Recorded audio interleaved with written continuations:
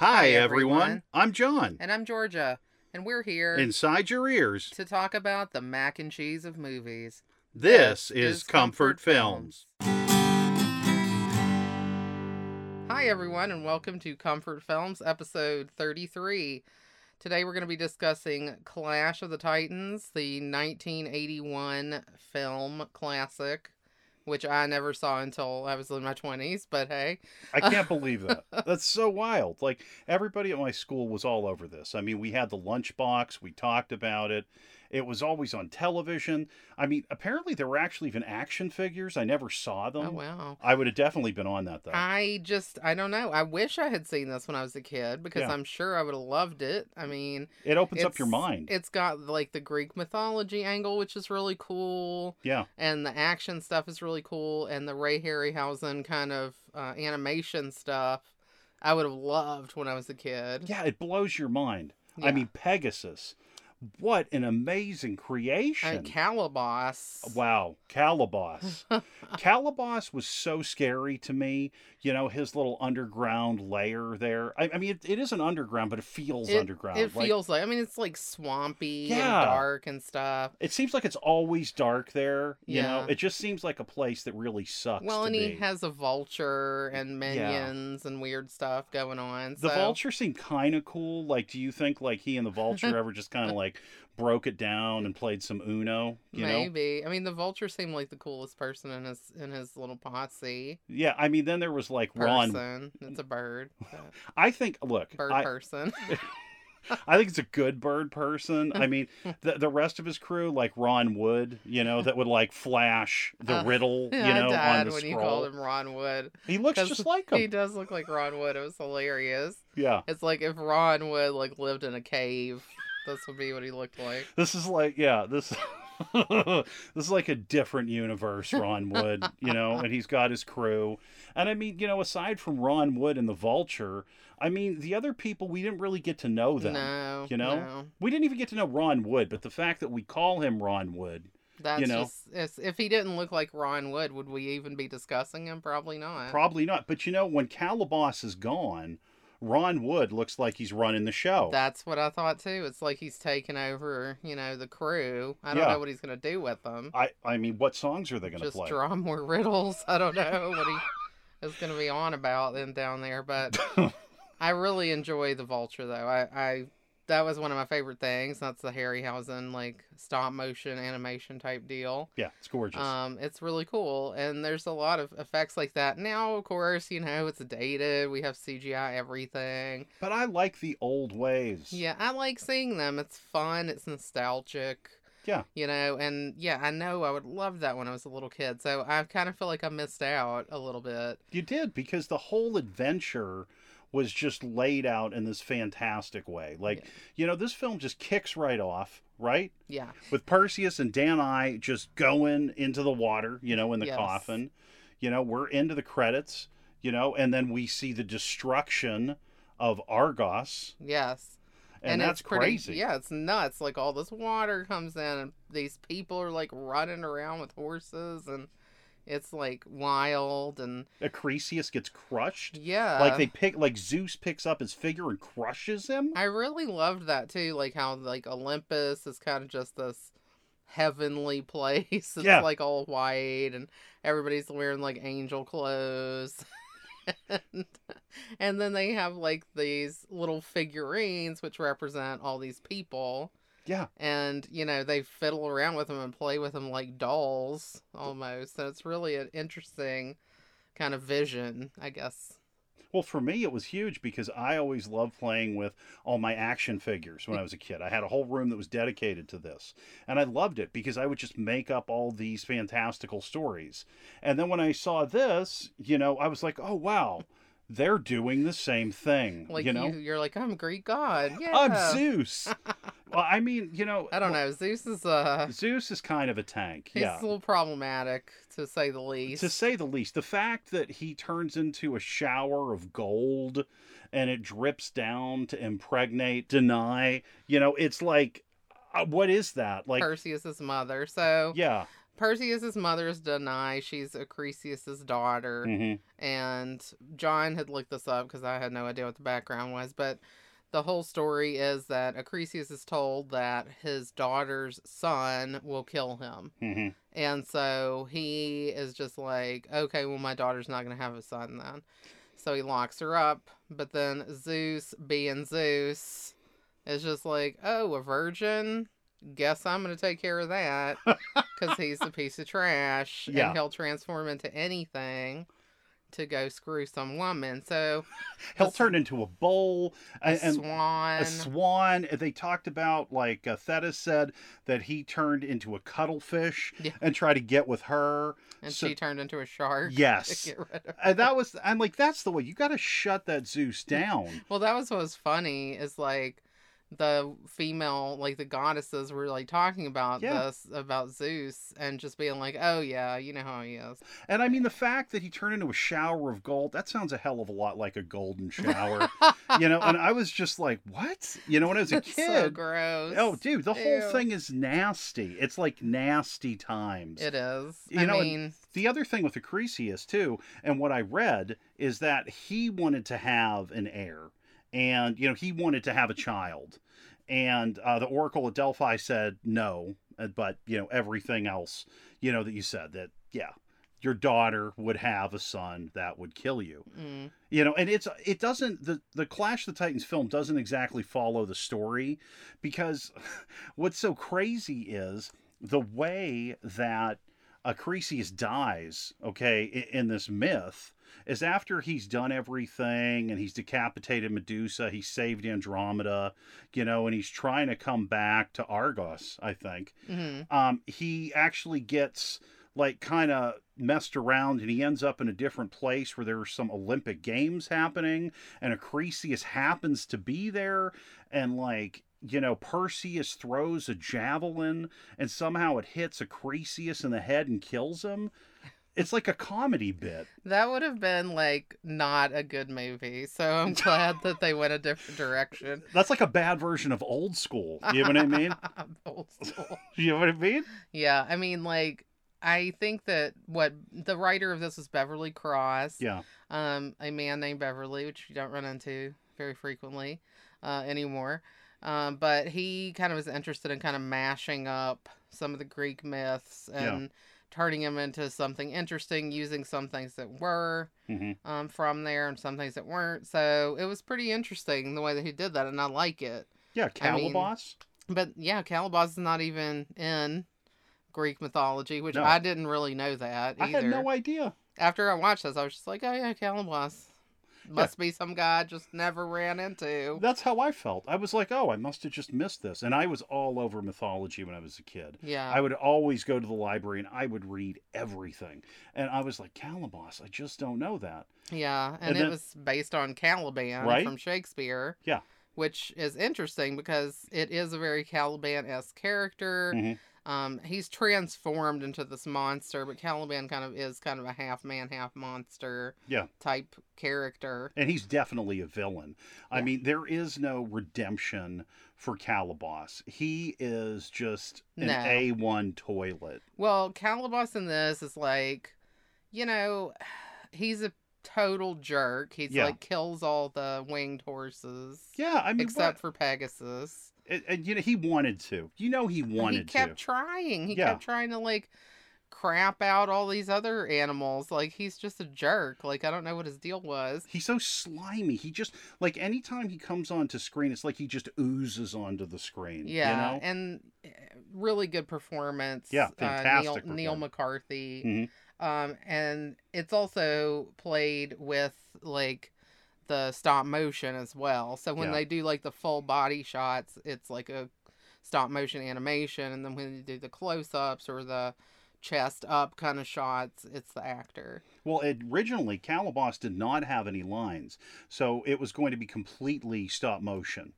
But then when he got lines, that's when they decided to get an actor in. And so they got Neil McCarthy. And he's so good. Like, I think that getting the actor really turned out in their favor. Absolutely. Because it makes him a little bit more horrifying to me that he's actually a person who's been transformed. Yeah, when he's with Andromeda, Oh, yeah, exactly. That scene where he, like, is giving the riddle and, he's like touching her arm, and we have like this pretty close shot on like his nasty fingernails and his bogus ring. yeah. And it just, oh, God, like the energy that comes from him. Yeah, it's gross. It's Yeah. creepy. I mean, yeah, it really is. And, I think that's interesting because he sees himself, I think, as like a tragic figure, Yeah. because he's been transformed and he's lost all the things that he was promised. So he's like seeking revenge. Hmm. But I think from my perspective, he kind of earned what he got. Like, he was punished. And I do understand Yeah. Thetis's point, which is that if it was, Zeus's son, he would have just overlooked it, which he would have. Oh, yeah. Zeus doesn't care. If it's one of his children, it's good to go. He is all over Perseus. He thinks Perseus is the greatest. At the very end, when we're going to release the Kraken, he actually gives Perseus a little boost Yeah. because Perseus is passed out, I'm guessing, from exhaustion. Yeah. In that arena where he first meets Ammon. And it's just like, he perks him up. He's always looking to give Perseus that extra edge. He makes sure that the other gods provide him with a helmet. They provide him with a sword. They provide him with a cloak. Yeah. And then they provide him with Bubo. Yeah, when he loses everything else, they give him Bubo. They give him, he gets Pegasus. Yeah. Like, all of these advantages are given to Perseus. And again, he does lose some of them. He loses his helmet in the first fight. With Calibos. Yeah, Yes. It just drops into the swamp. And I feel like that could have been avoided, I mean, wouldn't you just grab it quick? I Like mean, I would have. I just feel like if you have a helmet that makes you invisible, that is such an advantage. And how could you be such a dumbass that you don't know that you leave footprints? Protect your property. Right, Come right. on. Yeah, I don't know. It's like having a really good pair of sunglasses and you leave them somewhere. Well, okay, at least with the shield, okay? The shield in the Medusa fight, I get it, okay? Yes. It's in her blood, which I didn't ever catch them saying that her blood was acidic. I thought they said it was poison. They said it was poison, but I mean, I guess we're to assume that it also is like acidic because it was like destroying this shield. Yeah. So yes, in that case, he actually used it for a purpose, and then it was destroyed in that purpose, so it was worthwhile. Well, and he also does Calibos with the sword. Yes. He does that $1 million throw that tags Calibos perfectly and takes him out for good. Yeah. He also cuts off Calibos's hand And that with was that sword. earlier. Yeah. So he uses the sword many times in this. He's using it against the scorpions that came from Medusa's blood too. Creepy. Ugh, Well, Ray the Harry. maggots are the creepy Oh, part. that's so nasty. Ugh, Well, Ray it's Harryhausen. maggots, Michael. It's maggots. Well, Ray Harryhausen is such a genius that he would study the animal movements, and he would really go deep to try to make sure that everything that he created, seemed to move in a lifelike manner. Well, you can see that, I think, because, well, just the scorpions, for example, look very real. Yeah. They're very cool. That was one of my favorite things, actually. I mean, the other animals in this, the Pegasus, like you had mentioned, is fantastic. I mean, you look at it, you don't see that the wings look bogus. It looks like it's all part, of the one unit. And Yeah. the way you see Pegasus' legs move. Yeah. When it's in the air, you're just like, wow. I mean, it's just such a wonderful, fantastical journey for a kid to take. Yeah, when Pegasus, like, bursts out of the water at the end. Yes. It's very real looking. I mean, very good job. And like we said, yes, it is kind of dated when you watch it now because we're used to like super realistic type effects. But Yeah. I can imagine watching this as a kid and just kind of being blown away by how magical this seemed. I mean, I did see Jason and the Argonauts, which Harryhausen also did the animation for. And there's like these skeleton fights, which are like Yes. super cool. Yes. And I loved that. So I remember that. And I have to say, in this, one of the coolest things to me is the fighting with the creatures because, like, you see Harry Hamlin, like, going at it with these creatures. And I kind of forget, even as, as fake as it looks, that they're not there because he is moving like they're there. So it's really well done. Well, he even has to move the camera to mimic camera movements.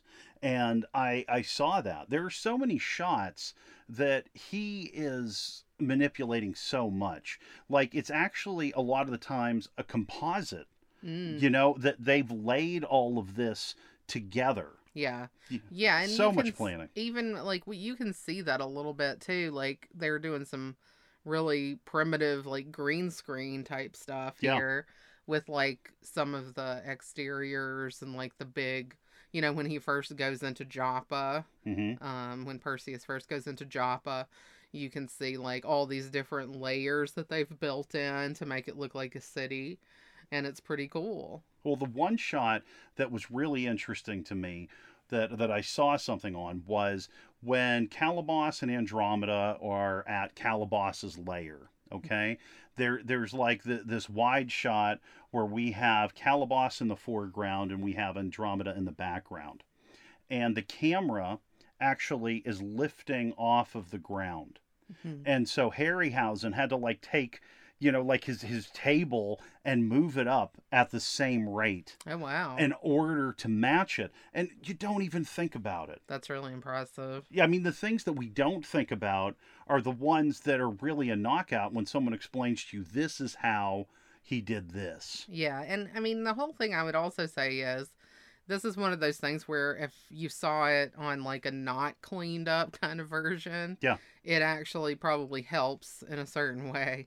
Because if you saw this on TV back in the 80s after it had just come out, without it being cleaned up, everything kind of probably matches pretty well.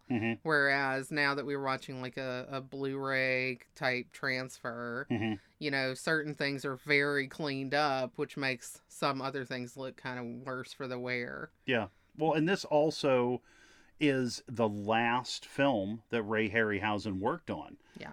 In this capacity with visual effects.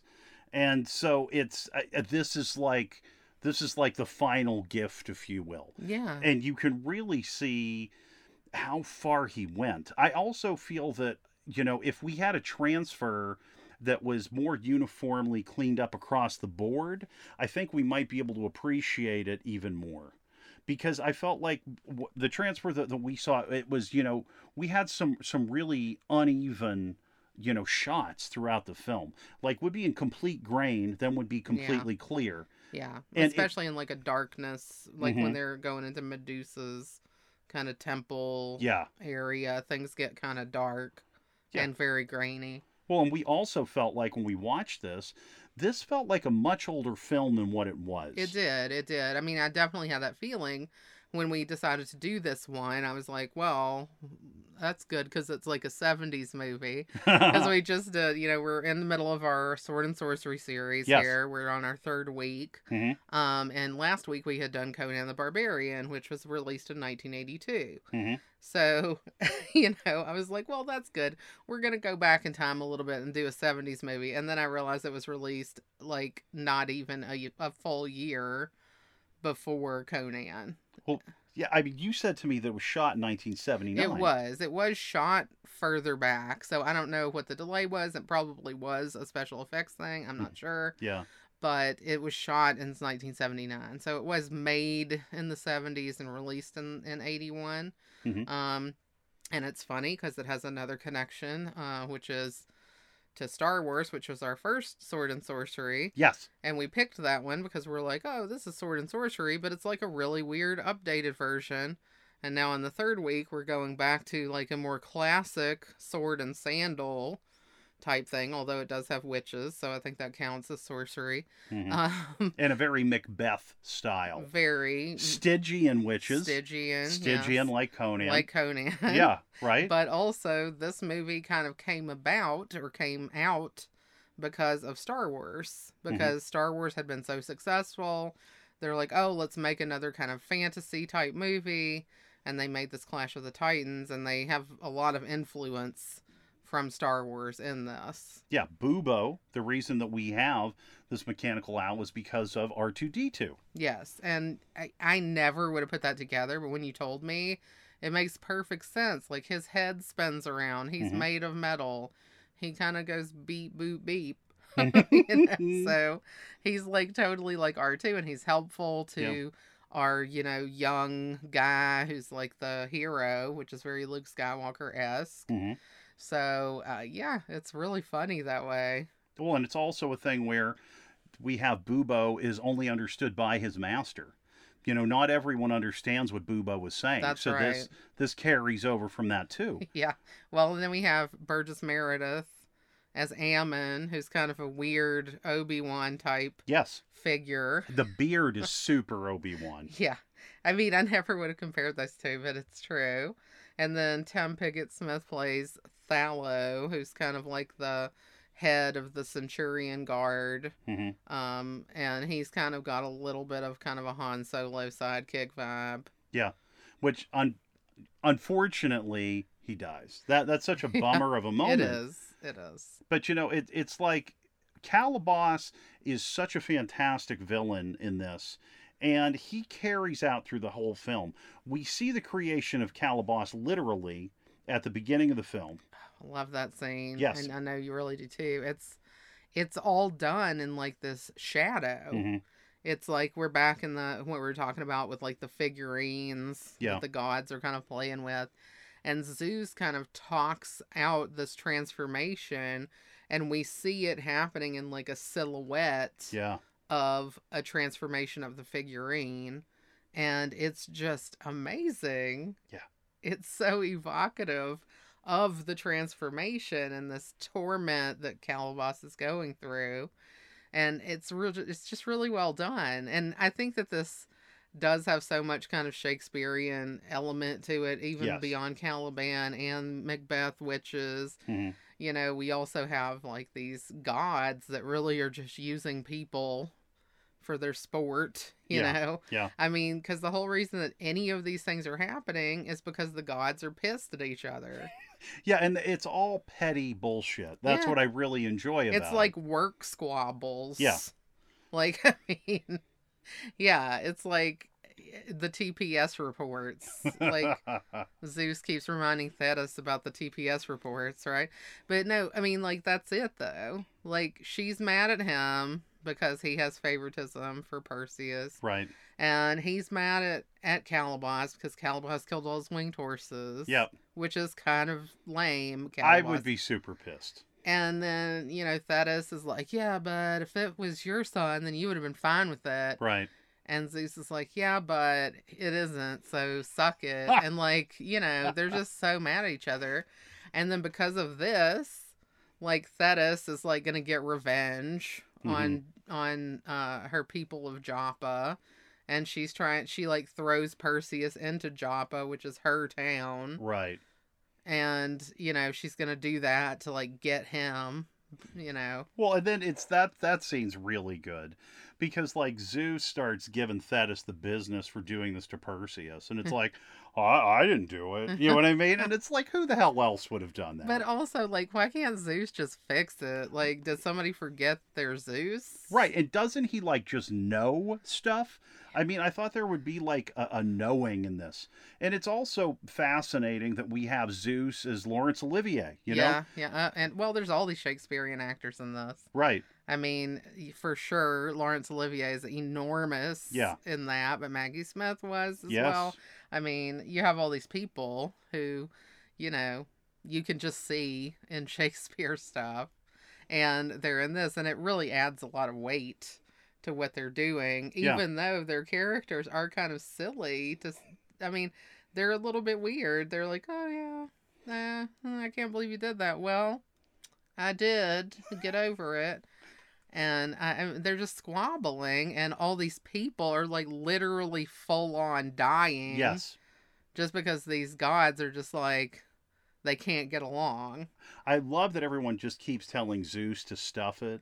I like it when he tells Athena to give her owl to Perseus. Oh, yeah. And she's like, no. And She No. goes to Hephaestus and has him craft Mm-hmm. a mechanical version because she's not going to give up her owl. No way. And her owl is so pretty. I love the owl. I mean, I wouldn't give it away. I gotta give props to that actress because I fully buy that she has like a friendship with her owl. Susan It's- Fleetwood. Susan Fleetwood, yeah, she's really great. I've seen her in a bunch of other stuff. Yeah.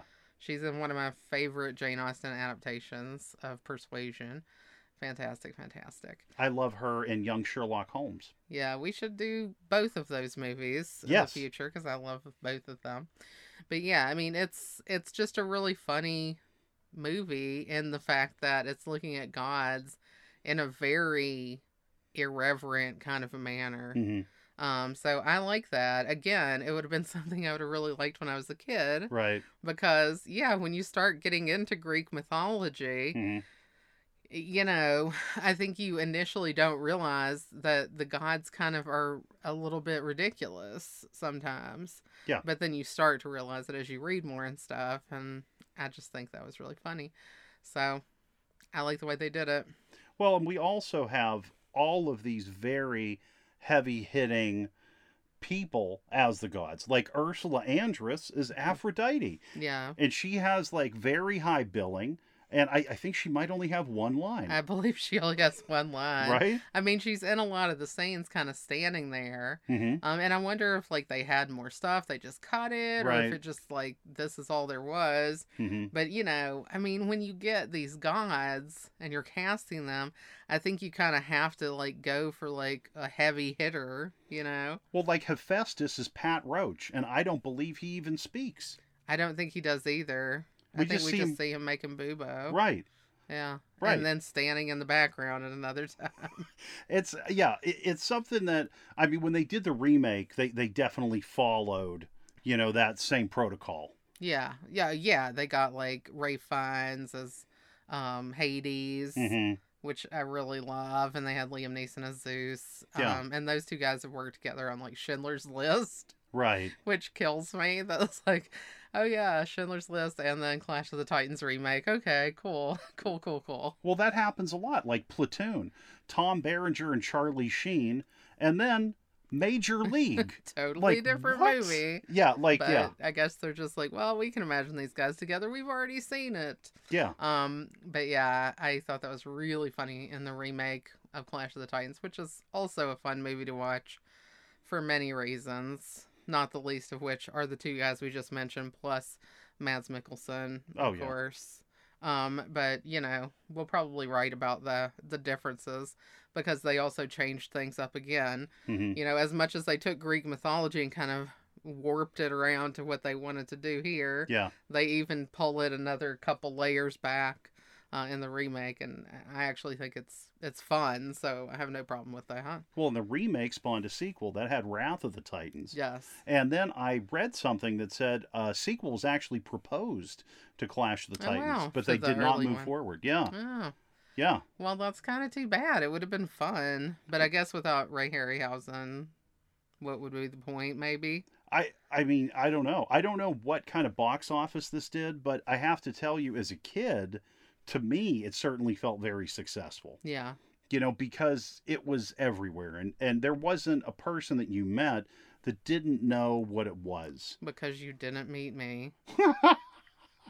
That was it. Like, my dad loved it, and like, there's like me and my dad and You guys my are the circle only of people- friends. Yeah. And we make up the world, guys, No, yeah. but I mean, I think it's, again, probably just because I really didn't go out and see movies that much, except for Conan the Barbarian, which I saw at the drive-in. That's so amazing. Confirmed. I know we kind of, if you listened last week, I kept trying to wonder, like, did I see this at the drive-in? Like, how did I see this unedited as a little kid? And I called my mom after the show and confirmed that, yes, she took 4-year-old me and my 2 less than 1-year-old sisters. Mm-hmm. She and my dad took us to the drive-in to watch that. I think they probably assumed that we would just fall asleep, but no, I watched the entire thing. So It's such a good movie. I am very happy that it happened. I told my mom, if you've ever had any bad feelings about that and thought, hey, I probably shouldn't have taken my small children to Conan, you're wrong. You did the right thing at the time. It's a Because great, look at me now, Ma. I'm right? doing a podcast. Yeah. Yeah. So another really interesting connection we have here, Peter Mayhew. Okay, so Peter Mayhew was That's Chewbacca. yes, By oh the way. yes, Peter Mayhew is Chewbacca, and he was in the newspaper, and that was because he was a man with very large feet. And the producers of a film called Sinbad and the Eye of the Tiger saw this, and they were like, "We need a really tall guy." We need a guy with the big feet. We need a big feet dude. And so they hired him to play something called the Minotaur. And so this was like this bronze kind of humanoid creature. It had like a stout bull head. Okay. And in the long shots, it was Peter Mayhew Hmm. that was doing this. Okay. And so according to a person that was in the makeup department by the name of Colin Arthur, he said that because of Peter Mayhew's involvement as the Minotaur, that's how they thought of him when it came time for Chewbacca Hmm. in Star Wars. That's crazy. And originally, this gets even weirder.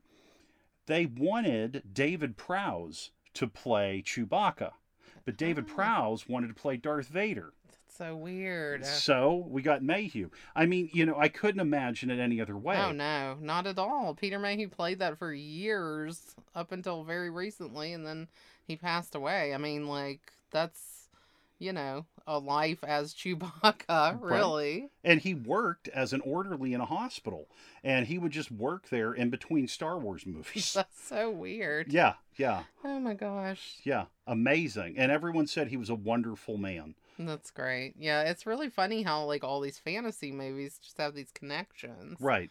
I mean, we talked about it last week with like the Conan Beastmaster, with all these kind of similarities between those two movies. And then in this movie, we have another disgusting stew with human hands popping out of it. Of course. It's like, is that just a require? It's like there's a checklist and that's on it.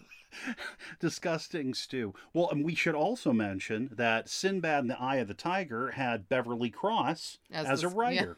and that's who wrote this as well. So it's really funny to me. Like, I don't know. Do we just not have as many fantasy movies coming out nowadays? And Ray Harryhausen did the visual effects work on Sinbad and the Eye of the Tiger, if I didn't mention that too. Yeah, I mean, So looped together. it is. It's really cool. It's cool that people used to make stuff like this. I feel like things used to be a little bit more like creative. I mean, I like a lot of movies that come out now, but I don't feel like there's as many opportunities to just be super creative. Hmm. Because I think people are looking more for like a proven entity. Yeah. And like, it's hard to get a movie made if you don't have something that already exists Hmm. that you're basing it off of or spinning it off of or something like that. Well, what's wild is we know how talented Ray Harryhausen is. He had so many projects that could not get off the ground. That's so weird. Yeah. Because someone of that caliber, you would just think everyone would be like, green light, green light, green light.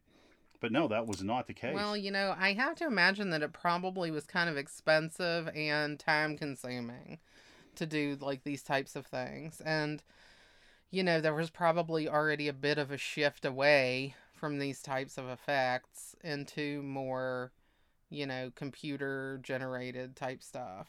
Maybe not in like 1981, Hmm.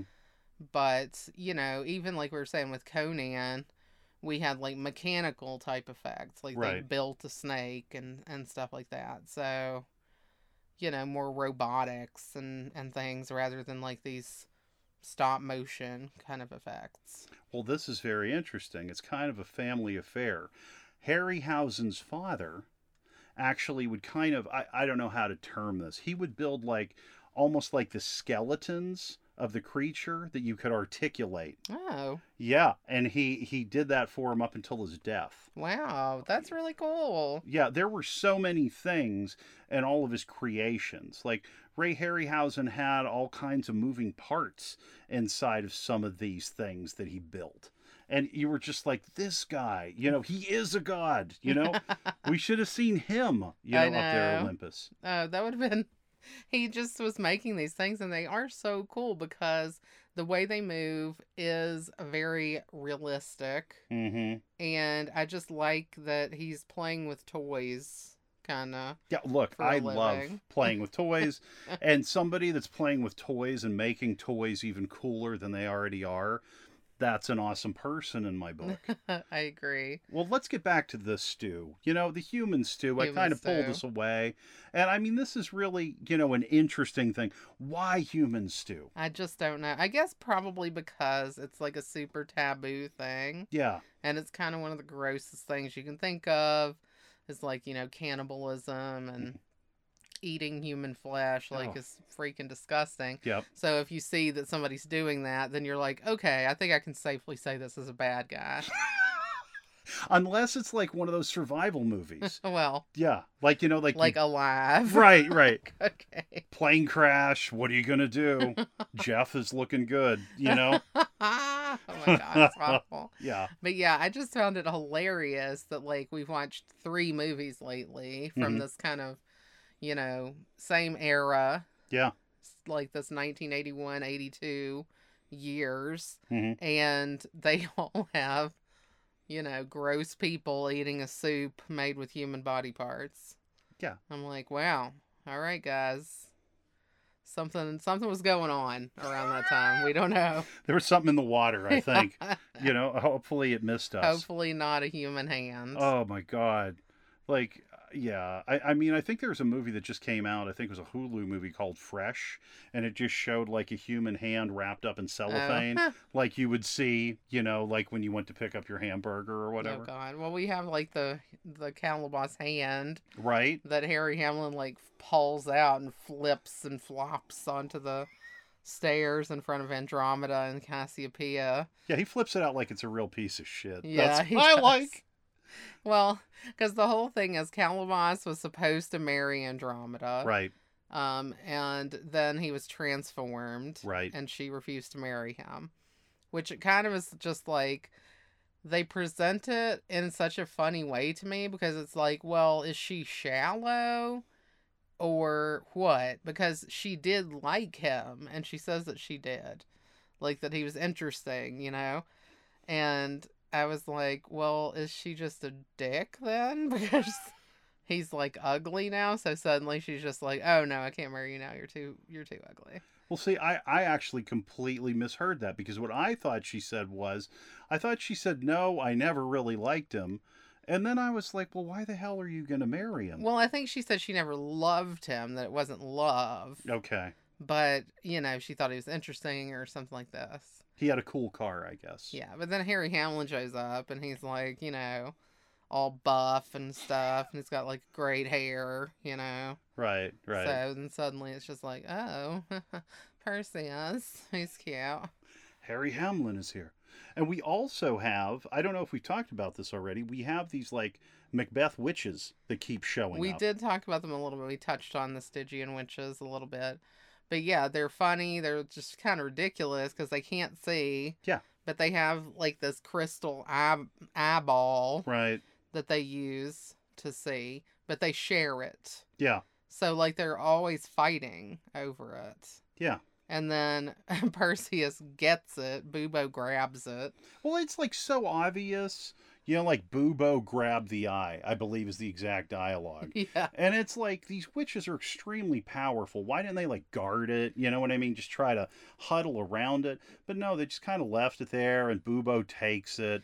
And it's just like, I think that these witches, like maybe we just caught them at a bad time. It's not the A game for the Stygian witches. I don't know. Like, to me, it seems like this is probably not the first time that they've misplaced the eye. Because, Yeah. like, they're always fighting over it. So I can see if one of them's trying to grab it from the other. Right. It's going in the stew. Well, and there's a hand that comes out of the stew. It's Yeah. like I think the person's still alive. Yeah, they are. Why I don't didn't know we how. save them? Why didn't we save the person in the stew? Wasn't important enough. We didn't care about that bit. That was not why Perseus was there. He was there to find out how he could kill the Kraken. Yeah. That guy's mostly dead already. Just leave him in there. It's just a guy in soup. What do you want? Yeah. I mean, what's, He's gonna be a little bit burned. Screw it. He's half cooked already. Yeah, just put some croutons on. Yeah. Just garnish him. Yeah, just put a little cheese. Say it's French onion. Oh my gosh. But actually, that leads us into like the Medusa scene, which I think is one of the coolest parts. That's my favorite part of the film. And yeah, it really is mine too, I think. I think that's when like everything is like really getting to the point where you're super in on it. Yeah. And, you know, he has to ride the little boat with Karen Yeah. to get there. And Karen is freaking scary. He is so scary, and he has like that chip in his skull, you know, like right above his teeth. And there's something about like this chip being out of the skull that just makes it so much more like, oh, to me. Yeah, I mean, for me, the part that's kind of like, ew, is when he like sticks his like skeleton hand out to take the coin. Oh, yeah. And then it like closes around the coin. Oh, They really showed that skeleton hand a lot. They must have been really proud of it, but it is cool. it's terrifying. Yeah. But I want to know how they got like 4 dudes and Karen on that boat. It didn't look that strong. It didn't look like they were going to do that to me at all. It was No. like a very small kind of a boat. I mean, when they were riding it out, I was like, that's a tiny boat. Yeah, I didn't think anyone would get into it. It was like, it looked like there were some planks in it. And I'm like, do you sit down or is that rude? Do you stand with him? Are you like, do you want me to like paddle? Are you cool? Yeah, I don't know. I like some conversation, you know, in my taxi rides. Like, you know, I feel like if I'm going to lay down some coin, I want you to tell me a story, offer me a mint, you know, You something. want something. You Yeah. want to make a connection. Yeah, it's a horrible boat ride. No, though. Karen's all sad. He's not talking. He's just Karen yeah. is more like my kind of taxi driver Yeah. who barely even asks you where you're going. Mm. And he's just going to drive you somewhere. If you need to say it, go ahead. But otherwise, let's keep it quiet. Yeah, just keep it professional. I don't really guess. like I don't small know. talk, so I'm cool with like the silent taxi guy. Well, I don't need like incessant talking, but just a hey, how you doing? Quick joke. Here's a water. You know what I mean? I mean, you know, that's more like your Uber guy. Yeah, yeah. Well, and like Karen is like the ancient Uber He guy. is. He's the original. That's true. Yeah. And why does Thalos stay on the shore? Why does he stay with Bubo and not go? Like, was that ever explained? I don't think so. I don't think that it was, and I find it confusing because he's like kind of the head guy. Yeah, he's the boss. But he sends like 3 like dudes out that are like just randos Cannon fodder. to Yeah. kind of do. Yeah, well, and that's pretty much they just all get killed. So Yeah. maybe that's why he stayed back because he's like, I have no interest in facing Medusa, but enjoy yourselves, everyone. And yeah, but that's a super cool thing. Like you have the 2-headed dog Mhm. that comes out, which actually was super sad for us because even though it's a vicious murder dog, we still like it because it was a dog. Yeah, we didn't want it to be hurt. So when they start stabbing it, we're like, no. Yeah, and like we had to rewind it because I wasn't sure how the first guy fell. And then we had to watch the dog get killed again. Oh, I And it was hated like, that. no, this is terrible. Yeah. Like, I guess if we got attacked by a dog, we would just let ourselves be killed because we went on hurt the dog. Yeah, I would run and I would just keep running. I wouldn't attack anything. But Medusa, when they do run into Medusa, she is like so cool. And the way that they did it is so neat looking. Yeah, yeah. Like it's more of the Harryhausen animation. And it's very intricately done because you have, you know, the upper body of a woman. Hmm. The lower body is like a snake with a rattle on the end of the tail. Yeah, and that's so scary. That they do a great job with silhouette in this. Yes. Oh, yeah. Especially, yeah, because we talked about the Calaboz transformation. Hmm. And then with this, we see her in shadow multiple times. Yeah. And it's just enough to, like, freak you out. Like, oh, my God, where's she going to pop up? Right? And, you know, you see her head. And, Oh. of course, then you got the snakes moving on top of the head. Yeah. And then when she, like, you know, starts turning somebody to stone, like, her eyes light up green. And it's just really scary. Hmm. I really like that part. And Medusa's story is kind of like a bummer. So Big time. it's like interesting that, you know, we have this woman who's a villain, but she's villainous because, you know, she was wronged. Poseidon, like, fell in love with her. I'm not clear whether it was like consensual relationship or not. Oh wow. Okay. But they were like in Aphrodite's temple because she was a servant to Aphrodite. Mm-hmm. And Aphrodite gets jealous Yeah. that Poseidon is into her, which I didn't even understand because Aphrodite is not with Poseidon. Yeah. Her husband is Hephaestus. And yet I she don't was jealous enough to turn Medusa into this, murderous snakehead lady. Yeah. Who just turns people into stone with this gaze. Well, it's just like, yeah, it's so funny when you think about what the gods do, because it's just like when you're a little kid and you get angry at someone, like I could really see a little kid getting angry, at their friend because they got an extra candy bar.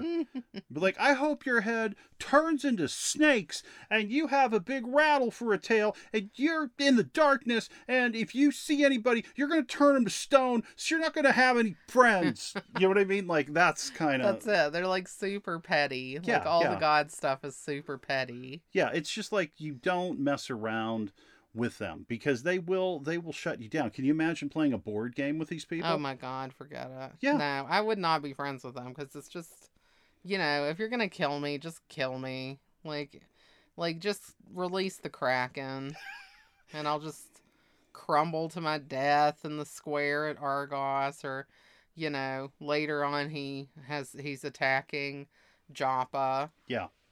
I'll just embrace death via Kraken. Well, it's just like, I also really enjoy the fact that Poseidon is just like an errand boy, you know? Zeus is like, yeah, you're going to bring out the Kraken. Yeah, you know what I mean? He's like, all right. And then he does it, and he looks horrified as he does it. He's like, oh my God. Like, it's just like he wished he didn't. Like, what's that about, really? Yeah. Why is he so... Like, you have the Kraken caged up. Right. First of all, the Kraken, why is he paying attention to anything that you care about? Like, you keep him in a jail underwater. Like, what power do you have over the Kraken? Like, I almost get the feeling that, like, the Kraken, could have just said, you know what? I'm not going home. Yeah. You know what I mean? I have a few things I want to do. Yeah, like, why didn't he? I mean, I have a question about that, especially in this one, because the Kraken seems very humanoid in this one. Like, I felt like in the remake, it was more animal and more like, squid-like or octopus-like. Mm-hmm. But in this, it has some fishy qualities. Like, it has little fins on his head and stuff like that. And yes, he has 4 arms, but his body is very humanoid. Well, it could be an homage to the thing that got him into this, which is King Kong. That was what Harryhausen loved first. And that was like, okay, that's when he was like, I want to do this. And so I think when you look at the design of the Kraken, I mean, I didn't read this anywhere. I'm with you. It has that vibe to it, because he's coming to this chained up woman. It reminds me a lot of King Kong. Yeah, I see that. And the face does kind of look like that. It's like a scaly King Kong. Right. I mean, also, I think about... the creature from the Black Lagoon. Yes. This is really like a really giant creature from the Black Lagoon. Yeah. Also. I could see that. I mean, it's his creations, okay? I have to say that I was never really aware of Ray Harryhausen until we went and watched this again. And I watched like a short documentary on him. And I've seen Jason and the Argonauts. I remembered that. But so many of these other films I have not seen. And what he was able to do. Yeah. The dinosaurs are what was impressive to me. Yeah, the dinosaurs. Like, I would honestly say to you that watching the clips of the dinosaur stuff that he did is kind of what formed my idea of dinosaurs. Like, I think about dinosaurs, I think about, like, the Triceratops T-Rex kind of fights and stuff like this that I think he did. So that just informed what dinosaurs look like in my brain. Wow. In a way. So yeah, I mean, this is pretty big. Yeah, this is a very, very creative and influential person. Yeah. When I hear Pegasus, I see Harryhausen's Pegasus. Yeah, it's really good. And I Hmm. like the way that they did things in this. It's the same thing with Calabas, where Yeah. when they have the close-up shots of the Pegasus, it's a horse. It's like a white horse. Hmm. But then when they like pull back, Yeah. you have like the animation version. And, you get into the story to the point where you're not thinking about like that, oh, it's not real, you know? No, you never think it's not real with any of these creations.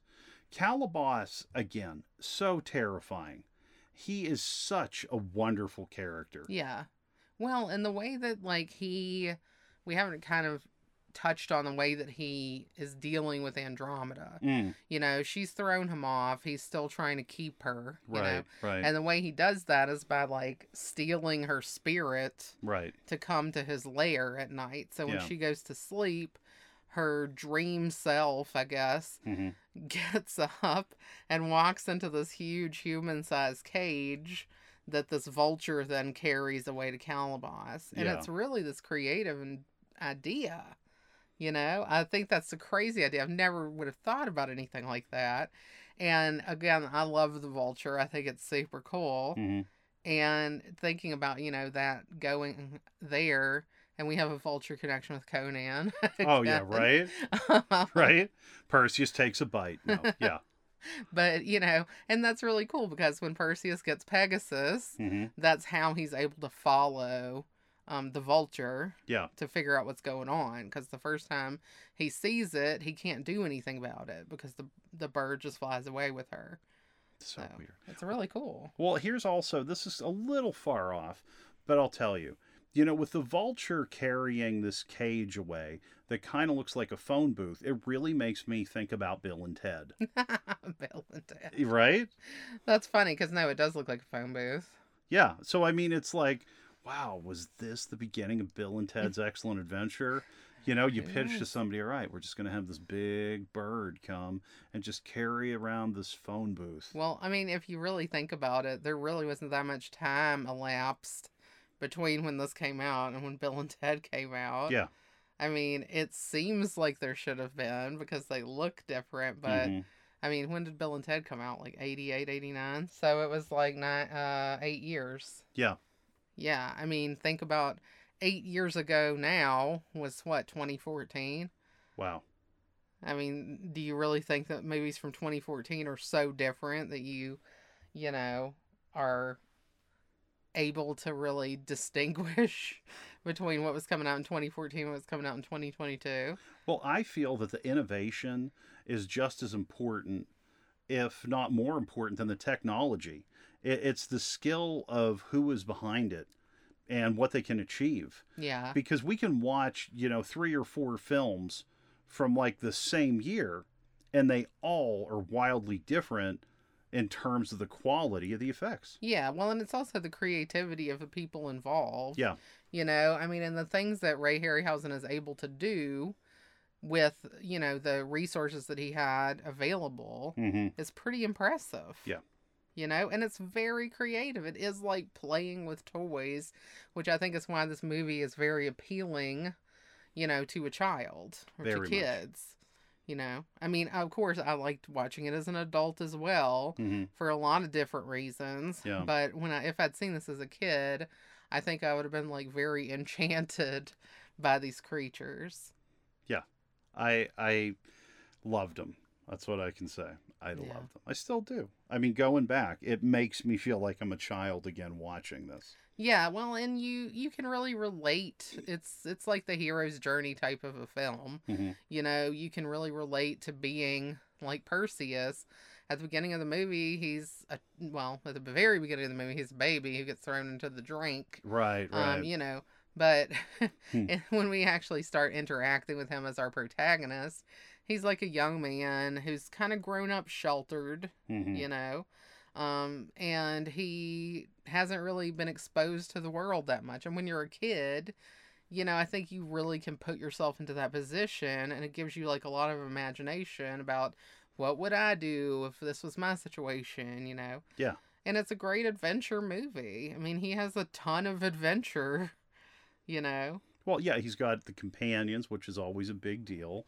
You know, he has Bubo, he has Thalos, you know, Ammon. and of course, Yeah. you know, and let's take a moment to talk about something kind of ridiculous, which is the way that the blades of swords are handled in the film. Yeah, people were like clearly were not thinking Yeah, about the fact that these swords are like deadly sharp blades. things in some cases that could, quote, cut marble. Yeah.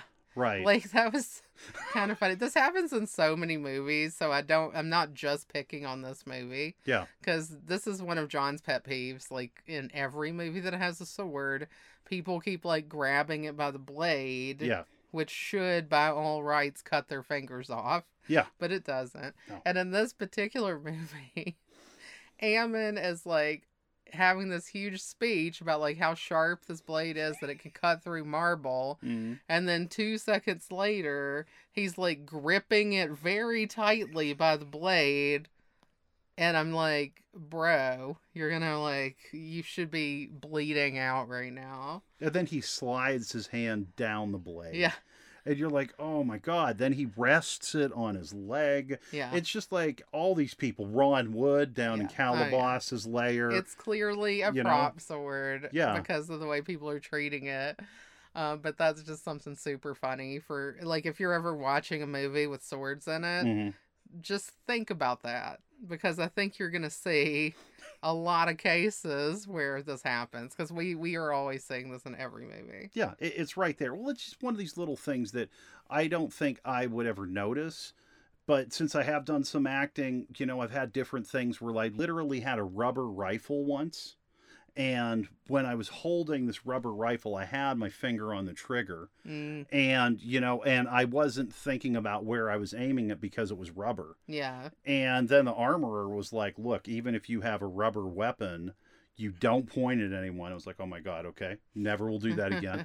And also, you don't put your finger on the trigger unless you're going to shoot. And so it's just not something that you would think about, you know, unless somebody told you. And the blade thing, I totally could see myself doing that. Yeah. You know, it's just like, it's those little bits of realism sometimes that it takes like an expert in the field to say, hey man, don't do that. Yeah. I mean, well, because you're not thinking about it, because it's not hurting you. No. Like you're not getting hurt by doing that. Mm-mm. And you know, you have your prop and you want to use your prop. Right? But yeah, it's funny. If you know, it's just something that we always notice in a movie that's kind of a goof. Yeah. Yeah. So yeah, this movie did have other magical elements. Like when I was watching, I was like, is this really a sword and sorcery movie? Because I found it on a list of sword and sorcery movies. And then I was watching and I'm like, is it? Because it's got the witches. Mm-hmm. But then we also have like the magical kind of enchanted items Yeah. that he has. And one thing that we missed mentioning was the cloak. Yeah. He has this red cloak that he has the Stygian witches kind of enchant also, so that it will resist Medusa's blood. Mm-hmm. And that's how he's able to carry her head Yeah. around. He kind of wraps it up in this. And then, you know, Calabas finds it, and being the pain in the ass that he is, he has to like mess around and try to cause trouble. So he like, at this point, his hand has been cut off by Perseus. Yeah. And he has like this little, I don't know, trident stuffed into his hand, his stump. Right. And he like kind of stabs it into this bundle, which I don't know if he knows what it is, but it's Medusa's head inside the cloak. And that's when this blood kind of drips out and creates these scorpions. And also a pile of maggots, inexplicably, that are fully disgusting. Yeah. But the scorpions are like a super cool scene. Yeah, the scorpions are great. I mean, you see them there, and you just see the movement of the scorpions, and you're really excited. I was surprised that they were able to hack off pieces of the scorpions. You know, I didn't think they were going to be able to cut the claws. Yeah, well, because scorpions are very tough. I mean, they have like that tough shell. Mm-hmm. And it's really funny because I remember the scorpions from the remake. Oh, yeah, yeah. Because in that, it's super funny. Like, they end up, like, riding them. Yes. Which is awesome. And I love that. Mm-hmm. But in this, I didn't actually remember they had them. So when I saw them this time, I was like, oh, they do have scorpions in this one. So it was really fun. And I just think it's a cool scene. That's another time when Harry Hamlin is like fighting something, and I just completely forget that it's not really there. Yeah. And this kind of is going back to like Valeria with like the spirits that were trying to steal Conan. Yeah. When we watched like the behind the scenes kind of version without the effects added, Yeah. you have to be super impressed at how she's fighting off like nothing, and like Harry Hamlin's doing the same thing here. It's very, very believable that he really sees these creatures. And I actually think again about being able to cut the claws and cut the scorpion with Perseus's sword. If it can cut through marble, it could definitely chop up the scorpions. Yeah, but it's still like a tough fight. Like he still has to go for it. Well, it's I mean, because they have the stingers, they have the claws. Thalos manages to finish off his scorpion too. Yeah, So- but then he gets killed. He gets killed by Calibos because Calibos is a dirty prick. Yeah. And he what gets a- him with that same trident. Yeah. That trident, I guess that was a good new accessory for him. He should be happy that Perseus cut his hand off, so he has like this awesome, like, stabby little trident. Now that makes me wonder if that's the reason that that Brick gets the trident in Anchorman. Oh. I wonder if it's a callback to this. Okay. I'm gonna build on that because Calibos kidnaps Pegasus, and they also bring out those nets to that's take true. Pegasus. Yeah, and then they have the nets Mm-hmm. to steal people in that Anchorman fight. That is hilarious. And also, we didn't talk about Bubo saving Pegasus. Yes, that was awesome. We didn't really talk about Bubo enough anyway. Let's talk Like, Bubo. Let's talk Bubo it. this discussion. I love that Bubo comes about because Athena is like, no, I'm not going to give up my owl. Love it. I love Athena. That's my favorite goddess anyway. I don't know if you have a favorite from Greek mythology. But Athena is great because Zeus has a headache and they have him crack open his head with an anvil and then she just comes out. yeah, That's awesome. it is. I like that she was just like in there and she's like, I'm coming out. Yeah, he just like had a headache. He's a god. You know, and it's just like, you know, I don't ever want to like self-harm, but when you have like a really bad headache, you're like, man, I wonder if Yeah. I could just crack my head open and something would come out. Maybe Athena's in there. Who knows? Who knows? Yeah, yeah. Yeah, Athena was definitely my favorite. I mean, I've always cared the most, I guess I would say, about learning and knowledge and wisdom and stuff. So I always thought that she was the super coolest one because Mhm. she's like the goddess of wisdom. And I really like her in this. And she has Bubo built by Hephaestus, who's actually another cool god. Yeah. Because he's like, you know, he builds things. And I enjoyed that in some of the video games we played, you know, like God of War Yes. was a video game that we played a ton. Mm-hmm. We both loved it. Yeah. And it had a lot of mythology built into it. And there were different times when, you know, you'd have to go to the gods and do different stuff. And I thought that was cool. It just reminded me of that. Well, yeah, and even some of the later Clash of the Titans movies, like the remake and then the sequel to the remake, I felt even more fully embraced that God of War video game mentality. I fully agree. And I think that was really good. That's Mhm. one of the things I liked. Same. Because we both loved that game. I mean, we played that thing multiple times. All of them. Yeah, I mean, it's a good game. Yeah. When you're that invested, and, you know, we're both fans of mythology, it's like, what is better than playing a video game in mythology? Yeah. And it was really good games, too. Like, Yeah. you know, we like hack and slash type of games. Yeah. And there was nothing more hack and slashy, I think, than God of War. Well, I also love the Conan game, too. I Yeah, would play that's that a true. million times. I mean, yeah, I mean, I think we're big fans of this sword and sorcery genre, you I know? think so, too, yeah. And we also are big fans of Bubo because he is metal and he's like this really cute barn owl, you know, Yeah. that makes great sounds. And I like the fact that like Bubo will take a tumble. You think maybe he's going down and he's No. back. He's fine. Calibos gets him with the whip, Doesn't knocks him into the matter. river. He's back. You know, it's like R2 in Star Wars because, you know, at the end, at the battle at the Death Star, you know, R2 gets shot in the head Yeah. and but we think he's done. Yeah, we were like stressing out about it, but Right. nope, he's cool. He's fine. Just like Bubo. He bounces back. I would have loved to have a toy Boobo. That's what I kept thinking about. I never had that, and I had every toy. If I saw Bubo the toy, I would have been so on that. Yeah, that would have been like one of my favorites because I just would have liked it. It's like because it's like a friend, Yeah. you know. It's like your little metal friend. It's your buddy. Well, Thalos in the movie really hated Bubo. He just really had this disdain, and at one point he had to carry him around. He has a little perch, Yeah. like he's holding a perch with Boobo on it, and he does look pissed. Yeah, he does. Like at first, I don't. Does he have that little perch when he first puts him on his arm, or does he just place him on his arm, and then the next scene we have the perch? I think in the next scene that's when the perch shows up. Okay. But it is really funny that he's like the unhappy Boobo bearer. Yeah. Like he's holding him.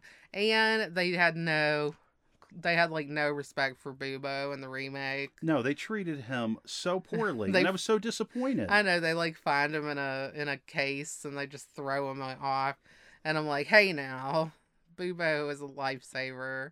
I felt like he was a really great friend, and I love R2D2, and these people are really smart for bringing Bubo to be like that because that's who you want, you know. Yeah. it's a And he good took idea. care of so much, and I loved the way he moved, and I loved the design, like a metal owl. Yeah. So it's like wow, and the big eyes. And it looked very like steampunk. It was Yes. very cool. I wanted to put him on my arm, you know.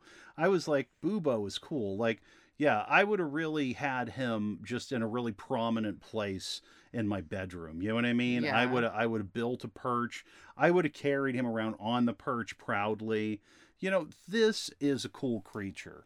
Yeah, he was very neat. We should look it up and see if that was one of the figurines that they had because that would have been a cool thing. Maybe we can get one someday. Yeah, that would be fun if you had a Boobo, even a Funko Boobo. I will take Bubo any style. Any Bubo's form. cool. Yeah, yeah.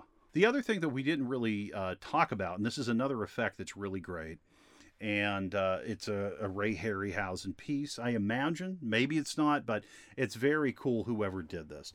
And that is they have this enormous statue of Thetis, and they're able to superimpose Maggie Smith's face Yeah. on it and have her talk. Now, you know, I guess that doesn't sound that amazing when I say it, but the way that she perfectly matched up Yeah. to the statue. It looked really cool. Yeah. And then she got mad, and this was another this is another Gods Be Petty Right. kind of situation.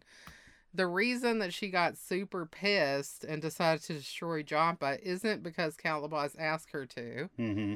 It's because Cassiopeia, when she was kind of doing a hand fasting ceremony Mhm. with Andromeda and Perseus, said that Andromeda was even more beautiful than Thetis. And that's enough. And you know? Thetis, like, then causes an earthquake. Yeah. Is so mad. Her head literally comes off of her massive statue, topples down right in front of the couple. Yeah. You know, and that's when the proclamation comes that in 30 days you have to sacrifice the virgin Andromeda to the Kraken. Yeah. I mean, that's what sets off the whole thing. Could it be more petty? I doubt it. No. And what's also interesting, just quick anecdote, is Thetis's actual son in mythology is Achilles. Yes. So much different. Totally, totally different. Because, Much yeah, like different. we said, Calibos is a creation. But, yeah, and she wasn't a god either. In this, she said that she's like the goddess of the sea or something. Yeah. But she was actually a titan. So, I mean, it's everything in this. It's funny because I saw it as a kid. And when we talked about sword and sorcery, I always loved this. And I don't know why it didn't come to my mind first. I think it's because I filed this under mythology. I think so too, yeah. I mean, for me, like I said, the reason that this came up as for consideration Mm-hmm. is because it was in a list, in several lists about Yeah. sword and sorcery movies. And I don't think I would have necessarily myself classed it as that. I would have thought about it as a fantasy or a mythology Yeah. type of film. But it is sword and sorcery. I mean, there's Absolutely. magic, there's swords, there's adventure, there's like, you know, the hero's journey, which is always kind of a central part of these stories. Mhm. And yeah, we have another female character who's not content to kind of sit back and let people do things for her. I think Andromeda is slightly more traditional than somebody like Valeria, for example, Hmm. but we were intrigued by the fact that she didn't want to just let Perseus go off and have the adventure by himself. She was like, "No, I'm coming too. I'm I going to like do, that. and I liked that. Yeah. Yeah, well, it's just because it's like, how many movies we've seen, you stay here, Yeah. And it's like, and the great part is in so many of these movies where guys go to the ladies, you stay here, they just go fuck it up. You know Yeah. what I mean? They make it much worse. Yeah, it's a mess. One other thing that I want to bring up, this is like such a wild jump. With Perseus's shield, Mhm. Perseus's shield was like a communicator because when it first shows up, okay, it's like it's facing outwards, the part that the sword would hit, and then you hear this muffled voice and they turn it around, and in the back it's this gold, and then you see Zeus's face, Yeah. and he talks to Perseus and he says these are weapons from the gods, and it's like It's the first FaceTime call. yeah, it just said like Olympus, and then he like tapped the shield. But it was like, well, it had also foreshadowed later when Thetis talked from her statue. Yeah. But with the shield, why it's important is because Zeus appeared that way, and this is how Perseus was able to look at Medusa without turning to stone. Yeah, because it's like a reflection of his face in the thing gets her to come after him, Yeah, and that's how he's able to get her. yeah. He ends up cutting her head off. Yeah, it's interesting. It's a good movie. I think that, it's funny, like, when I watch it now, the first thing that does come to my mind is like, oh, okay, this feels very old-fashioned. Mhm. But it has that nostalgia factor, even though I didn't see it when I was a little kid. It has that nostalgia factor because it was so creatively done. Yeah. And they made so many interesting choices with the technology that they had, with the resources that they had. And that's what I like about it. It feels like when you're a kid and you're playing make believe and you don't necessarily have, all the accoutrement that you need for your story. So you come up with a way to do it, Yeah. When I was a little kid, I don't know, for some reason we wanted to play like we were in a castle, working in the kitchens. Yeah. And we would just put on these little kind of lace doily things that my grandmother made Okay. on our heads, like that was like our little period costume, And it was fun, because it's not like you just have everything handed to you and you're, doing that. It's more like doing a play like Shakespeare style where you may not have everything. Hmm. You have to create the scene with language, or you have to use some other kind of creative special thing. Like we actually did a little stop motion short film Yes. quite a while ago at this Hmm. point. Hmm. But it was a lot of fun for us because we had made a lot of short films and things, and we were doing like a kind of a short film series Hmm. at the time. And for whatever reason, I think John probably, because he's the creativist one here. Thank you. It's Thank you. like, And you're amazing also. well, I'm more of like the hands-on one, right? So John has this idea, hey, let's do a stop motion movie.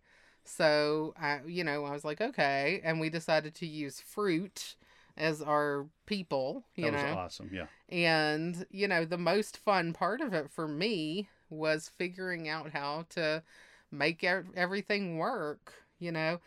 The story that John kind of made up was that it was Black Friday and these little fruit characters were trying to go out and buy hats that were on sale. So figuring out how to make these hats, I was like, gosh, what am I going to do? What am I going to do?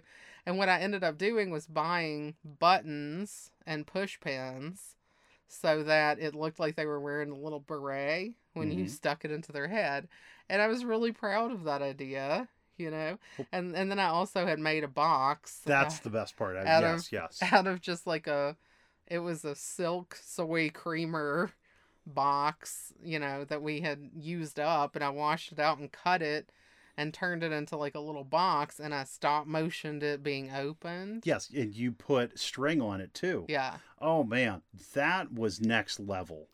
That was next level. And it's like, if that's the kind of fun, that Ray Harryhausen had on the reg, you can fully understand why he did this. Heck yeah, that was like the best job in the world if you could just do that. Because you're always solving problems, coming up with creative and fun ways to dramatize a scene with animals or with something that you can't normally do. Yeah. And the creativity that is just off the charts. And I love that. That's what makes me love this movie. Same. Yeah. Same. Yeah. If only they had some talking fruit in it, I mean, that, I would like it even more. But no, I understand, and I'm right there with you. Yeah. I love creating, and I love thinking outside the box. Yeah. All right. Well, thanks everyone for joining us for Clash of the Titans. We hope you had a good time. Yes. Next week we will be back with our last of the Sword and Sorcery kind of 4-week stretch. We're planning to do Willow. So that should be a lot of fun. Yeah, our first Ron Howard movie, right? Yeah. Yeah. Wow. It's gonna be a good one. It's another movie that I should have seen as a kid but didn't. So it'll be interesting to talk about that as well. Yeah. So until then, everyone stay comfy. Stay comfy.